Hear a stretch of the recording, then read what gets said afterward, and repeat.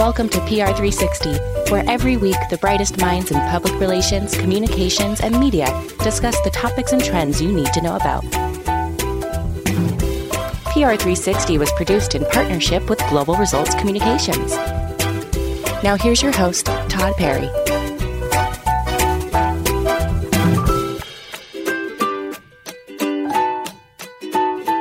Welcome back to PR360. My guest today is Karen Gamba, a PR, networking, and business strategist and speaker, as well as the CEO and co-founder of the ExV agency with locations in Atlanta, New York, and Hong Kong. ExV agency creates out-of-the-box digital events, elevated branded narratives, and distinctive visibility campaigns for clients looking to expand their reach, reputation, and revenue.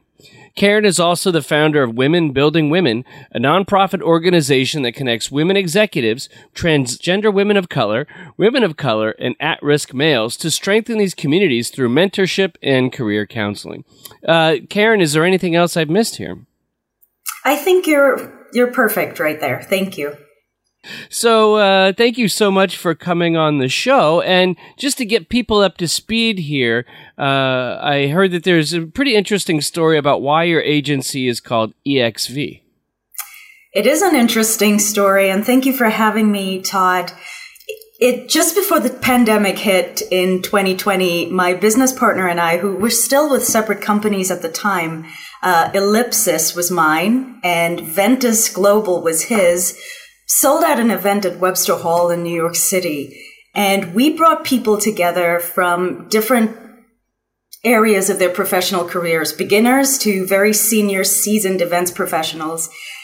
And when we saw our name on the marquee at Webster Hall that said sold out, and it said Ellipsis X Ventus, because apparently they had run out of ampersands, something kind of struck with us where we said, wow, this looks really cool now that we kind of see it up in lights. And that's where it was born. We were talking about merging our businesses for a long time at that point, but that really cemented the partnership in an interesting way. I think something changes inside of you when you have been working really hard at a business through partnerships, through previous partnerships that failed and didn't do so well, and you see your name in a place that's really prestigious, and you see some electricity there. So that's really how ExV was born. I blame Webster Hall, and I blame a woman named Heather Vaughn, who is now living in LA as well, for making that magic happen. Well, it's kind of funny. It's some of the biggest moments we have in our lives are rather serendipitous, and not as much as we try to plan, as much as everything, something hits you out of left field, and part of the creative process is being open to that and going, oh, I didn't have that on my bingo card, but I really like that, you know? Sorry, Todd. I was just about to say adaptability in this business is key. And I think you know that better than anybody is if you're not able to roll with the punches, it's going to be quite a difficult uphill climb here.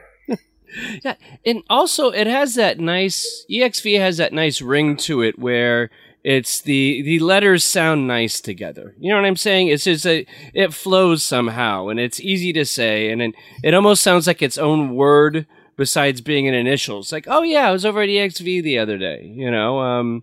I was going to let you know something about us. I'm sorry, is Frank and I are both big comic book nerds, and we both love the X-Men. In fact, he has an entire sleeve tattooed of Marvel X-Men characters. So having an X in the name was also another perk that I wanted to mention, but it's kind of an Easter egg for us. We sometimes tell people that about us. We let them know that we love Comic-Con. Oh, he's like Professor X of the agency. Yes. How did you come into business with, it was Frank Carlisi that you started the company with? It's amazing what the universe has in store for you. I was hosting an event with my company, Ellipsis, at the time, at a venue where it was one of those moments where it was my time to shine, and just about everything you could think about was going wrong. The catering hadn't arrived. I had some really big political and investors, big figures coming to this event, and there was just chaos everywhere. Some of the security detail hadn't arrived from the mayor's office. Frank was actually someone who was working at the venue at the time. He owned his own business, but he was also working there and helping out with some strategic events. And I was almost in a crumpled heap in the corner when I felt this tap on my shoulder. And he came up to me and he said, listen, I know you have a lot to take care of. Get your team organized. I promise you I will get this train on the rails. I just arrived. I see what's going wrong. I am going to help you make this event a success. And he disappeared. Now, I had no idea who this person was. It was like an angel just swooped in. And immediately I started seeing things start to happen. And he saved my event. This was at 6 o'clock in the morning in New York. And this person who I'd never seen before just came and helped me put this train back on the rails. And when something like that happens that is so profound, you think to yourself, wow, this is someone that I need in my life all the time. And guess what happened? We completely lost touch with each other and moved off in different directions. And for a couple of years, we lost touch. And serendipitously, I was working on another event a few years later, and there was this email chain involved with the players that would be involved in this event. And I saw this name, Frank Carlisi, with a completely different company. And I reached out simply, and I did one of those reply alls faux pas. And I said, is it you, Frank? I've been looking for you. And everybody on the email chain had no idea what was going on. We were like running towards each other in slow motion through a field of flowers. And he simply said, I found you.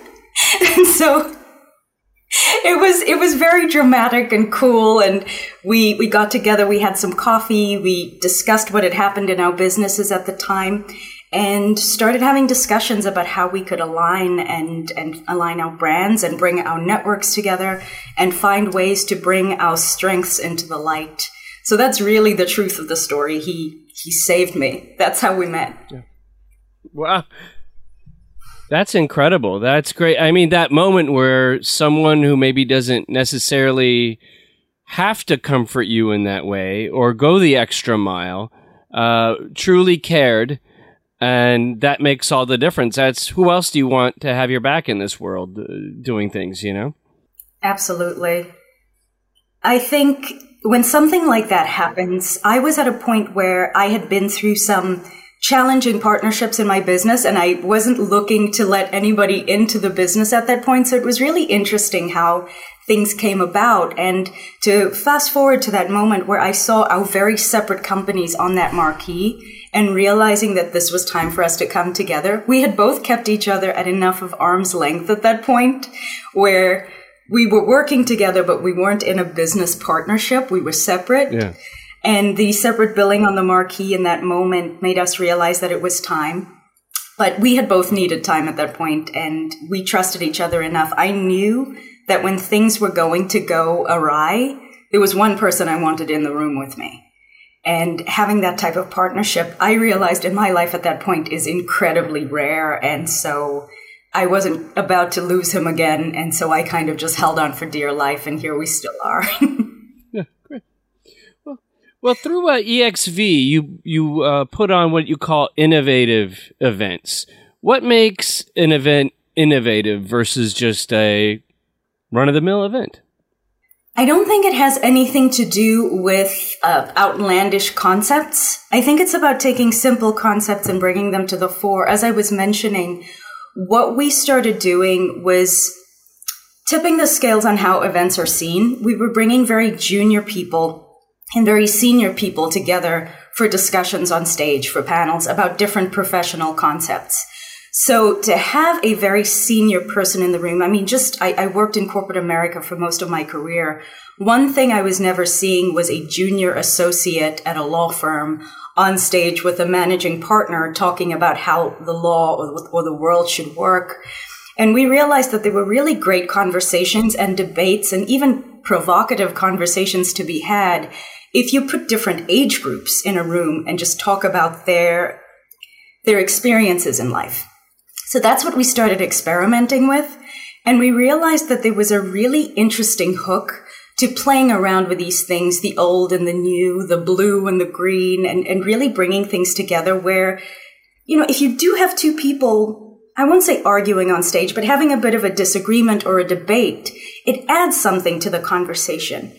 We were seeing so much at the time of people sitting on stage talking about their amazing wins and triumphs and their degrees from MIT and Harvard and how they're now the CEO of global multi-billion-dollar companies. We weren't really hearing the stories about the failures and the missteps and how they got to that point. So we started digging behind the beautiful facades and realizing that storytelling was really the key to having people pay attention and not be scrolling on their phones while that person was on stage or that panel was on stage. And that's really where the innovative event, as we call it, was born, was pushing the envelope a little on vulnerability with people, no matter what the topic was, whether it was technology, whether it was something along the lines of AI. Do we love it? Do we hate it? Is it scary? Is it Skynet? We were making sure we were putting people in the room that weren't just all saying yes to the topic. And that's how we were defining our innovative events, was having different players at the table. Yeah, through that type of, I guess, Socratic back and forth, you end up having some sort of growth, whether it's a growth opportunity for the older person who's getting this new perspective from the younger, or the younger person going, maybe I don't know everything, and maybe the older people in the room have something to offer. What I like about this is you talk about authenticity and the value that in a professional setting authenticity has, because quite often, at least I know I am quite scared often to be vulnerable and authentic in a professional setting. It almost seems like it's uncouth. So there's an art to being that way. How would you describe that? What do you think is the best way to be authentic or vulnerable? I think you touched on it, is that when you're looking at a situation where you're on stage with someone that you're not necessarily willing in the moment to listen to, someone younger or less experienced who is pushing the envelope on what you have always known, in that moment you were forced to listen. And I believe that authenticity comes from being able to listen. And I think this all feeds into the fact that within all of this and all the events and front and centeredness of me and my business is that I am an introvert in here. And being able to be quiet and listen to someone is a very, very important tool in business. There is that moment where you have to learn to be quiet. Even if you don't agree with a person that you are connecting with in business, you don't have to know everything. It is okay to walk up to someone and say, I admire your work. I actually don't know much about this topic. In 60 seconds or less, I know you're busy. Can you just tell me a bit more about it, or what I should be reading to learn more? People are usually flattered that you will take the time to learn about what they do, because their careers and their business are really important to them. They've worked really hard for it. And if you're a person who's not just there to swap a business card or like, hey, can you follow me on LinkedIn? And you're actually there to say, I heard what you said on stage. It meant a lot to me. That's where the connections happen. So the authenticity comes from scraping away it's again about making yourself vulnerable. It's not about you being impressive to that person in the moment. It's about you being real. And that is how I built the network I have that is global. That's how Frank and I built the network we have. Is, yes, we're professionals. We're never going to act in a way that's going to make the person uncomfortable. But what we're going to make them realize is that we are there, we're listening, we heard what they had to say, and those connections happen very organically. It's amazing how it happens. I'm not going to say it happens with every single person. There is that person that is meeting 1,000 people at the event. They don't have the time. They're not necessarily going to remember this moment. But it works very well. I'm going to say 90+% of the time, if you just go there without an ask, and you actually go there with your hand open where you're giving something, right? And I always tell people this. If you're walking up to someone that intimidates you, it's okay. Go up there, thank them for what they had to say, tell them they made an impact, and be real about it. Don't say they did if they didn't make an impact to you. And hand them some value. Say, listen, I don't know if you've read it before, but I read a book where some of the things you mentioned really align. You should check it out. Check out what Jim Quick is saying. Check out what this one is saying. And whether they listen to you or not, it doesn't matter. But you didn't just walk up to that person to look for a LinkedIn connection or a business card. You went there with something different. And the authenticity of that moment, that first impression, is what's going to make you stand out in the crowd, because I can guarantee you many of the other people there are pushing their way to the front of the stage or to the event to meet that person because they want their business card, not actually thinking about what they might use that business card for. Because by the next day, this person is going to be getting 300 emails from people and say, hey, Todd, met you at the event yesterday. Great talk. How is he going to, remember who you are and everyone he met? But if you go out there and say, it's Todd, I'm the one who told you about the Jim Quick book, you might actually be someone that triggers something in the email chain if you are someone that exchanged information with this person. So when it comes to authenticity, you have to put yourself on the front line. You have to be vulnerable. I'm not saying it's easy, but that is the quickest way you can move your way forward into a relationship that starts, and it's not a cold call anymore. Yeah. Wow, that's great. I've found, to add to what you're saying, I found that in doing this show, again, a lot of people, they're coming to have a professional conversation, and they're coming to talk about their professional life, and many of them, their job is to talk about their accomplishments, and there's nothing wrong with that, and maybe boast a bit and sell themselves. And I find that sometimes with some people, if I'm kind of getting that, if I know this is how the interview is going to go, is somebody maybe bragging a little too much, or the whole time that I try to say something, I'll try to say something that makes them mildly uncomfortable, and then if they do that, then it kind of takes them off the horse a little and goes, oh, we're having a person-to-person conversation here. This isn't me talking at the interviewer, and then now there's something that the audience can take from our discussion. So if there's anything you can add to the book, say something mildly inappropriate at the beginning. Let's see here. Speaking about authenticity, I guess ExV has tipped their foot in the water and doing work when it comes to unscripted television. And again, speaking about authenticity, vulnerability, that's what it's all about. What are some things that the medium has taught you? So there's a word called outlier, which is trying to find something sparkly and shiny that stands out in the crowd. And unscripted television is a very challenging world because we have so many people coming to us with really great innovative ideas when it comes to, wow, I would watch that. I would tune in with my, cup of chamomile tea at the end of the day and watch this show. And you realize that when it comes to telling interesting stories that a select few people think is interesting or selling, what it comes down to at the end of the day is the production agency's mandates and specifically what they are looking for. So you could have a concept where it's like, no, I actually have an alien in a cage in my house that I found in my backyard. I'm proving Roswell and all of the rumors, the presidential debates, it's debunked now. I have the alien. I have the spaceship.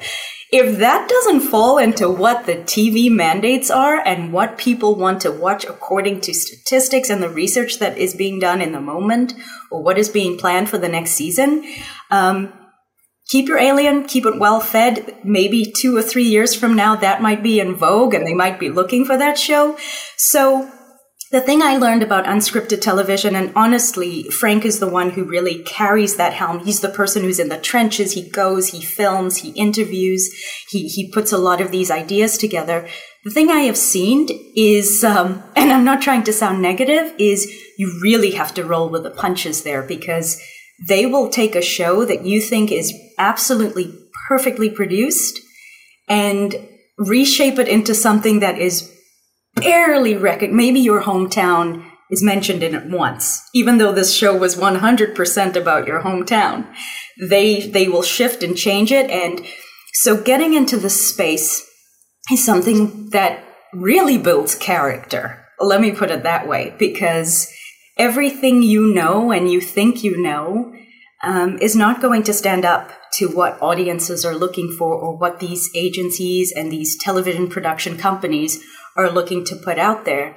And on top of that, the things I've learned is that you can get to that point where your show is packaged in a way where it does resonate and they love it and they are going to tell the story of your hometown, and it makes it to 1 or 2 episodes, or maybe just 1. It doesn't hit home with the audiences as well as they had hoped, and poof, your dream is gone. So I will say that it is a very exciting world. It is very exciting glitz and glamour of TV. It is interesting to people like us in the PR world, where storytelling is a very big part of what we do, getting to know people, what makes them interesting, what makes them different, the social impact, the community impact they're having in the world. It's a great way to get to know people in a different way, but you do need to develop very thick skin. You have to develop incredibly strong communication skills, because people put these stories in your hands and you're doing everything you can to help them because you really believe in this show and and the story and the people that are involved. And, you know, there's enough times where you have to go back and say, listen, they're going to ice it, or we're going to have to wait, or we're going to have to repackage it, or this is just not the time. So I guess the thing I learned in this TV world is that it is definitely the kind of thing where you cannot get comfortable, and you have to be open enough to realize that even the thing that you have shaped and you think is perfect is probably not. And I've worked with artists and architects before, and I realize it would be very hard for me to have an artwork that I put my heart and soul or a design into being critiqued by others. I would find that very difficult to take, even if it was constructive criticism. And so to look at it in that way, that your piece of art, this baby that you birthed, the story that you birthed, is being picked apart in every single way. Sometimes, you know, and many of the times I don't want to speak negatively about the world. It's to make it better.